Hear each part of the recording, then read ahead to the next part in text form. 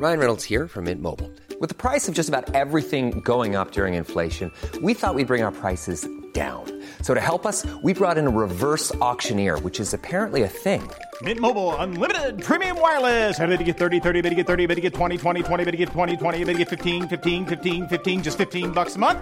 Sold! Give it a try at mintmobile.com/switch. $45 up front for 3 months plus taxes and fees. Promo rate for new customers for limited time. Unlimited more than 40 gigabytes per month. Slows full terms at mintmobile.com. Ang episode na ito ay hatid sa inyo ng Kumu, the Philippines' top live streaming app by Filipinos for the Filipinos. Live stream your shows, play games, shop online, or just simply explore other people's stream. Kumu is the perfect app for you to connect with others during these trying times. You can also earn money just by collecting diamonds that are convertible to cash, or join Kumu quiz shows where you can take home legit cash prize. Download Kumu app now dahil sa Kumu, it pays to connect. Paalala, ang inyong mapapakinggan ay naglalaman ng temang maaaring makapagdulot ng takot, pangamba, at pagkabahala sa ilang mga nakikinig. Huwag magpatuloy kung kinakailangan. Ito ang Quickie PH Thirsty Listener Stories.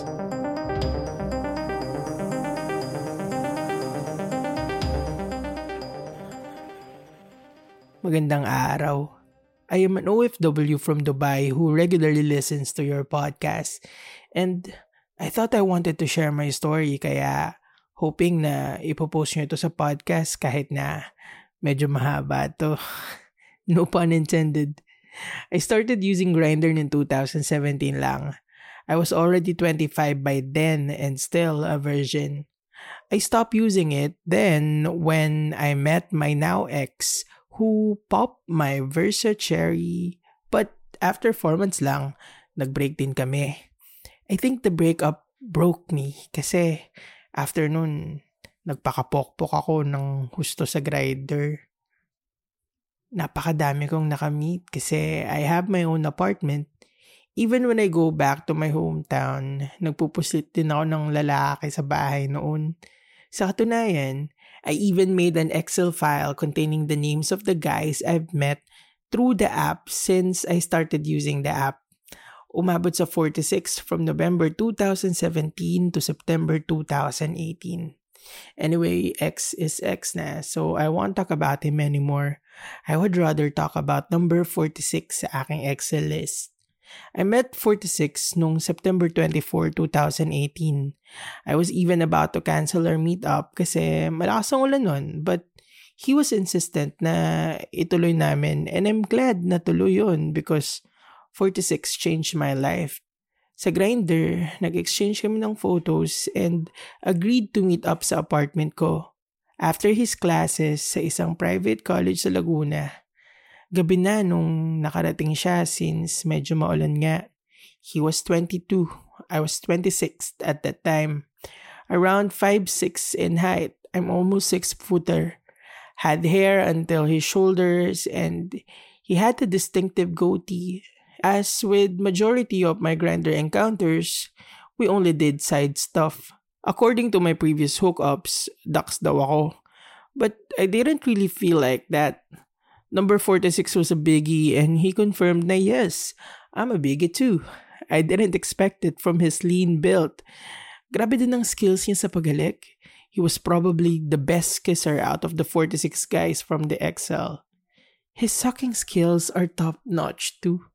Siyempre di ako magpapatalo. He did something to me that no one else was able to do.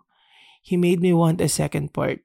Sabi niya he'd come back tomorrow for another steamy session. We exchanged numbers pero dahil pessimist ako, I didn't think na he would message me again after that fateful night of September. Kinabukasan, I was on my way to work when I heard my Viber notification sound. It was from 46. Di ko pa alam name niya since he was very secretive, so nilagay ko na lang is K. Based on his Grindr username. Good morning, so I returned the greeting. Nag-usap kami via Viber the whole day, even when I was at work. Nagre-reply pa rin ako sa kanya kasi super hungry ako for the second part. he did come back again the second night. And we did side stuff even hotter than what we had previously done the night before. Nung nag-uusap kami after the deed, I was surprised when he said my name kasi hindi na kami nagpalitan ng pangalan. The idiot me had my name written nga pala sa extension socket na nasa tabi ng bed. Sabi ko ang unfair naman na hindi ko alam ang name niya, but he said na I would find out sooner or later. I took that as a challenge, so I figuratively put my Detective Conan glasses on. While we're both using our phones sa bed, millennials, right? One of his Facebook friends sent him a message. I took a pic, not at the message itself, but on the name of his friend, and took a mental note of it. He was also peeking at my phone because nakita niya sa recent searches ko sa Facebook ang K plus name of his school. Naawa na lang siya kasi hindi naman daw niya talaga name yun. I was trying number 46. I was trying. He had to go after because he had to work. Midnight shift, and yes, he was a working student who put himself through college with little support from his family. Ever since then, everyday na kami magkausap ni 46 sa Viber. It didn't take long for me to find out his name through my research skills. I looked up his FB friend on Facebook and buti na lang, public ang friend list niya. From there, I found out his name. I surprised 46 with this newfound knowledge while he was with his friends. Sabi ko sa chat, ingat ka. Then I added his 3 initials. Nagulat din siya but I didn't tell him how I found out. Nabanggit ko na lang sa kanya nung next encounter namin. By the way, we regularly met nga pala ever since then.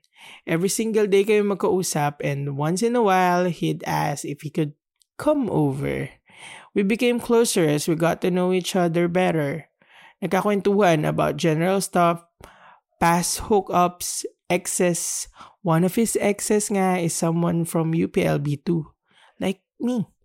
Sobrang gaan ng feeling makipag-usap sa kanya. Merong isang time na medyo nagtampo siya sa akin when I told him that number 1 from my Excel list slept over my apartment. Nothing happened and this is for another story. Christmas vacation went by, then New Year. Di kami nakapagkita nung mga panahon na yon since wala rin ako pasok sa work nun. Around January 20 nun when he asked again if he could come over. I said yes. I miss it so badly na nga. Birthday ko one Sunday ng March 2019. And I was with him the night at naglaplapan kami ng walang coconut. He didn't get me a gift though I wouldn't dare ask from him since ako yung mas malaki ang sweldo. Everything changed when I decided to go to Dubai for work. September 2019 when I had to leave. Of course, I told him about my plans noong August pa lang. I set up a despedida for myself and I invited him. 3 other teachers, my college best friend, and number 3 sa Excel list na from my story is kilala ni number 46. Actually, he even said na super hot daw si number 3 and how he wished na meron din siyang ma-meet na kasing hot ni number 3. I set up a devious plan na sila ang magkatabi nun sa despedida party. Regalo ko na sa kanya yon. Nung nasa party na kami, he sent me a message. Puta, ang gwapo. Daw ni number 3. Of course he is. And again, this is for another story. After that despedida party, we met again one last time noong September 3. And I think he took the night off from work or baka off talaga siya and slept over kasi he would never get the chance again. Kinabukasan, I said my goodbyes to him. He hugged me one last time and said he would miss me. I asked him kung talagang mamimiss niya ako kasi we never said that praise before to each other. September 15, nasa Dubai na ako. Magkausap pa rin kami everyday. I was struggling with finding a job and he was very supportive sa chat. Nabanggit ko din sa kanya to try Tinder which probably is the reason kung bakit di na kami magkausap ngayon. From Tinder kasi, he met his now boyfriend. Kahit marami silang struggles, honestly, masaya ako para sa kanila. I wish you all the best, 46. I guess this is my confession na I fell hard for you. But I was too chicken to admit. Alam kong mahal na mahal mo siya, kaya nga stories mo sa IG is either work or you together with him. Nasasaktan ba ako? Ewan. And irrelevant naman yun kasi wala naman akong karapatan. LOL. I guess that's it for my story. I guess I just need a venue to tell my story and I'm thankful sa Quickie PH for being there. Sumasa inyo, Iskong Hindi Moreno. Hello! Alam mo ba na ang Quickie PH ay Lazada partner na? Sa bawat purchase mo sa Lazada gamit ang aming link sa description box, tinutulungan mong magpatuloy ang aming show. This is made possible by Podmetrics, the only analytics you'll ever need for your podcast. So kung podcaster ka at gusto mo ma-monetize ang show mo, make sure you sign up for free now. Just use our code QuickiePH. All caps, one word, QuickiePH. Dali, diba? Shop sa Lazada using our link at kung may podcast ka, sign up sa Podmetrics using our code QuickiePH. Yun lang, kinig ka na! Hey there! Alex Calleja here. Bakit ako nandito? Kasi gusto kong ipaalam sa'yo na may podcast din ako. It's called Punchline with Alex Calleja. I talk about everything. Serious, happy, sad, pero sa dulo, may punchline or may comedy. Again, it's Punchline with Alex Calleja. Available on Spotify o kung saan ka man kumukuha o naikinig ng podcast. Namumukhaan kita, nilista ko pangalan mo, kaya see you there. Hi, Iskong Hindi Moreno. Thank you for sharing your story with us. Alam mo, there's no harm in admitting na nasasaktan ka or nagsiselos ka kasi I don't know with you pero para sa akin, sa love, walang feelings na irrelevant. When you stop denying and start accepting yung nararamdaman mo, whether may karapatan ka sa kanya o wala, then that's where everything starts healing. Para sa akin lang to. Maaring iba sa iba. Tapos kung feeling mo, may need na sabihin sa kanya or iparating sa kanya yung nararamdaman mo, I think there's no harm naman. Or no. Or mali ako kasi may boyfriend na siya. Ay, salbahe ako eh. Pero alam mo, magandang ginamit mo ako magandang ginamit mo ang Quickie PH para mailabas mo yan. No pun intended.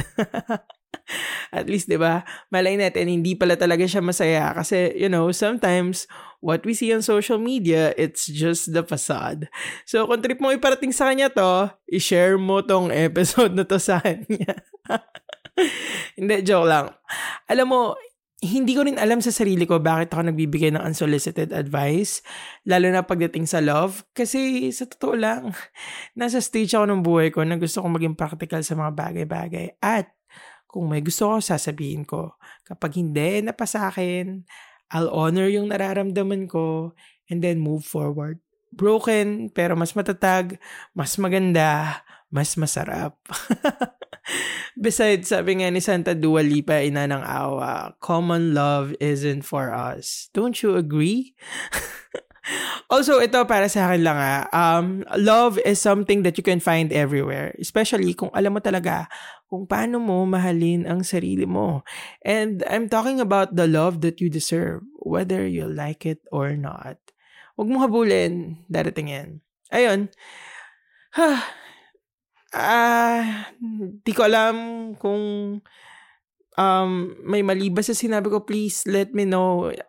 Paano ba? Follow nyo ako sa Twitter. At QuickiePH. Yun. Follow nyo kami sa Twitter at QuickiePH. Yun. Sabihin nyo lahat ng gusto nyo sabihin doon. Makikinig kami. Sana na-enjoy nyo itong Thursday Listener Story sa araw na to. Don't forget to listen to our co-affiliate podcast from Podcast Network Asia like Codasers, Tita Talks, Hustle Share, and more. Just visit podcastnetwork.asia. Gaya nga nung sinabi ko, meron kami niluto para sa inyo and sobrang excited na ako kasi pinaghirapan namin to. Sobra. Kaya sana maibigan nyo talaga. Sana talaga maibigan nyo. Ayun lang. Maraming salamat. Manatiling mulat at tuhaw sa katotohanan at laging pumanig sa mga naapi. This is Quickie PH, Thirsty Listener Stories. Stay safe and stay thirsty. Paalam.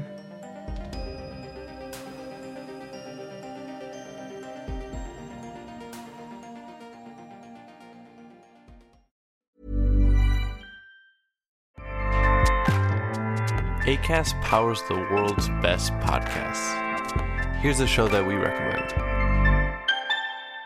The Real Housewives is a guilty pleasure for most, but if you're looking to not feel guilty about that pleasure, tune in to Everything Iconic with me, Danny Pellegrino, where I break down all the messy moments and behind-the-scenes antics of Bravo's popular franchise. And on Everything Iconic, I also interview celebrity guests like Kelly Ripa, Keke Palmer, Drew Barrymore, Cameron Diaz, and more about their guilty pleasures, their past work, and so much more. So if you're pop culture obsessed and find yourself watching way too much reality TV like me, tune in to Everything Iconic with Danny Pellegrino, wherever you listen to podcasts. Acast helps creators launch, grow, and monetize their podcasts everywhere. Acast.com.